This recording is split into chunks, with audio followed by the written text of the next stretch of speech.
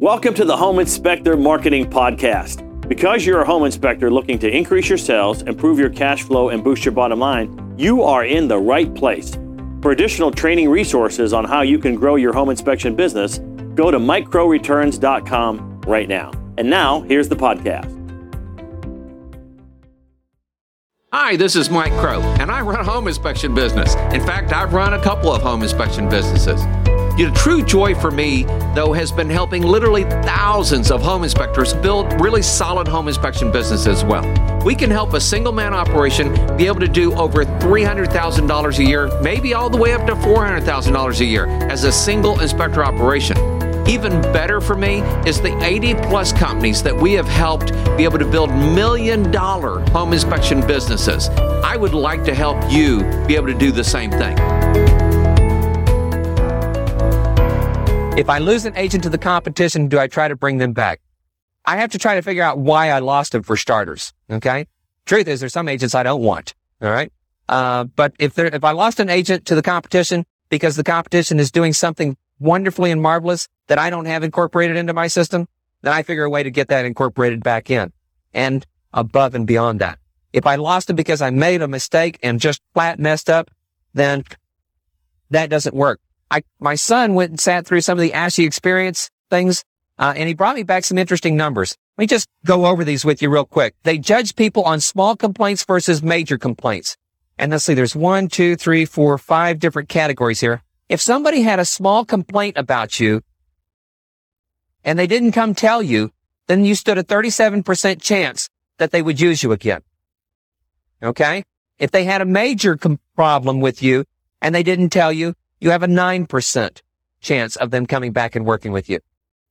This is designed to help make sure that if you have a complaint out there or a problem, that you find out about it so that that 37% turns into something else. Now, if they have a complaint and they tell you, but you don't resolve it, but you at least listen to them, on small complaints, you still get a percentage increase because 46% will come back and do business with you. On a major problem, 19% will still come back and work with you because at least you listened and you told them, well, it's not something we can really fix or anything like that. If you have a complaint, then you resolve it. Maybe not a perfect resolution, but you resolve it. On a small complaint, 70% will come back and work with you. If it's a major complaint, 54% will still come back and work with you if you resolve it. Now, if you resolve it quickly, you fix it that day. And this is something the big companies haven't figured out because they don't get them resolved quickly. And this is where one-man operations, you guys can get it done a lot quicker. Companies resolve it quickly. If it's a small complaint, 95% of the time, they're going to do business with you again. Okay? So I like pre-maintenance instead of, having to fix things after they're broken. So complaints resolved quickly. If it was a major complaint and you resolved it quickly, 82% will come back and work with you.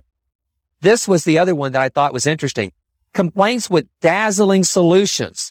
In both cases, whether it was small complaint or a big complaint, if somehow you got that thing resolved and you made everybody feel wonderful about it somehow, 99% of the time, they would come back and work with you again. So handling complaints. How do you handle your complaints? There's a number of different directions that you go through that. I paid out money on complaints sometimes when I wasn't wrong. And when you do pay out, make it a wow moment. And I'm going to teach you through what we call brag here a little bit to take this to a completely different level. Because complaints are actually one of the number one ways to make people love you. Don't get me wrong. I'm not telling you to go out and do something wrong, but we're all human. We all make mistakes. And as soon as you handle it this way, then you can do some other things. Don't just resolve the problem. The customer calls you up and goes, man, my hot water heater's not lit. I can't believe you guys didn't light my hot water heater. I need somebody to light it. How could we resolve that? Not only go out and light it, okay, and for him, get somebody out there, maybe hopefully within the hour, 2 hours, maybe then send them a little note telling them, thank you so much for letting us know we're really taking a look at our systems. Here's a $25 or here's a $5 gift certificate to Blockbuster and a bag of popcorn. Please enjoy an evening on us and relax now that you've got hot water. Okay? But don't do it just that way. Let the agent, maybe even both agents, know that the problem occurred and that you jumped right on top of it and took care of it. And one of the last things I say to a customer when I'm out at their house handling a complaint, by the way, did you talk to your agent about this complaint? Oh, yeah. She told me to call you guys. You don't even know most of the time that they've talked to the agent. And sometimes they go, no, you gave me your cell number, so I just called you directly. Well, that's good. You know, one of the things a lot of times is the agent will probably call and find out how things are going. And if she does, would you let her know that there was a small problem, but that we jumped right on top of it and we got it taken care of for you? I'm building. I'm planting seeds every time I turn around. And one of the things, well, let's see here. And if the problem is going to be a little more intensive, keep the agents informed on it. Once a week, send them an email letting them know what you're trying to do to resolve that problem. I had an inspector. He's a good guy. One of my toughest inspectors, very thorough. The house had 3. He went through 2 of them and missed the 3rd one. I don't know if he did it on purpose or accident or just wasn't thinking that day, but he missed it. And guess what? That whole part of the attic had rodents that had moved into it. And not just rats, probably squirrels or something bigger. And all of the insulation had been matted down and all kinds of things. Now, I jumped on top of it and I wanted to resolve it right then and there, and I could have resolved it probably for $500. Have somebody come in, replace the insulation, spray it down a little bit, make things work. But I didn't get it fixed right on time. And somebody wanted to drag it out, and they drug it out, and they drug it out, and now I'm a month later, and these people are living in a house. Now they're talking about, we're being told because of all the feces and up there that we're probably environmentally in a hazardous zone. We need to move out of our house. Okay? And by on top of that, it's going to cost $3,000 because we want special type of insulation put in, and we want all the holes sealed up on the outside of the house where this all occurred. And not only that, now we're getting to a point where, you guys aren't working with us whatsoever. So I'm making sure I call the agent every other day and let her know you guys have not fixed this problem.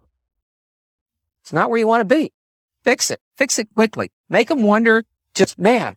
Now, one of the things I used to tell people when they call is, you probably called us because the agent told you that we were good people and that somebody told you we were good, because we get a lot of referrals. What I want you to know is, now that you've had a problem, how good we really are, because you really get to see what a person's true character is like in a situation where there's a problem, and we fix the problem. And after I resolve the problem, if I have to pay him $500, I get a release signed from him. I send a copy. Oh, by the way, I normally try to include the agent's name in the release. Sometimes I don't always get it, but I do that. And then I send a copy of the release to the agent with a letter saying, we resolved this problem. Here's what happened. And we work our way through it a piece at a time.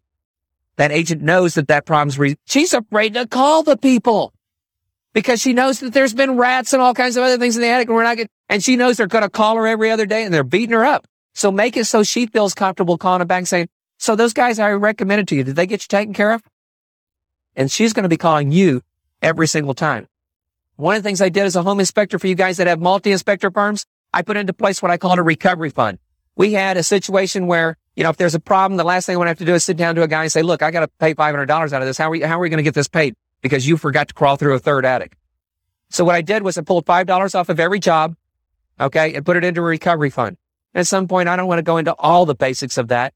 And it's actually on the tape that, the 3-hour that I did for Ashley. But basically each year we'd put that into a fund. And if I had problems, I'd pay for that. Now I was ruthless with my inspectors in some ways. I worked my butt hard to get that job into there and get it booked and everything. And then because they forgot to crawl through the 3rd attic or something, that was their mistake. And if I had to return $500, they paid the whole $500. Some of you guys want to be nice and you want to split it up with your guys because you take part of it and they get part of it. That's fine. I don't have a problem with that. I'm just kind of ruthless about this sort of things. Besides, it's kind of interesting, the accountability level. This funny thing, there was a movie that I took my wife to go see, Kate and Leopold. How many of you guys have ever seen the movie Kate and Leopold? All right. Not a huge success in the movie box office, but there's this old guy that comes from the past into the future, and he's trying to fit into the future a little bit. There was one interesting thing. He's asking another guy, he says, how do I impress this lady? He said, in the old days, we would do this, but I can't do that because it doesn't fit here. So in the new day, how do I impress the lady? He said, well, wash the dishes. Really? Yeah. He said, but, this is a dishwashing machine. You load the dishes in there and everything. Now, when she walks out of the room, you make sure she sees you push the button that turns the machine on. Otherwise, you get no credit for it whatsoever. So if you don't let the agents know that you're doing things that are making things work and that make things go together, you get no credit for it whatsoever.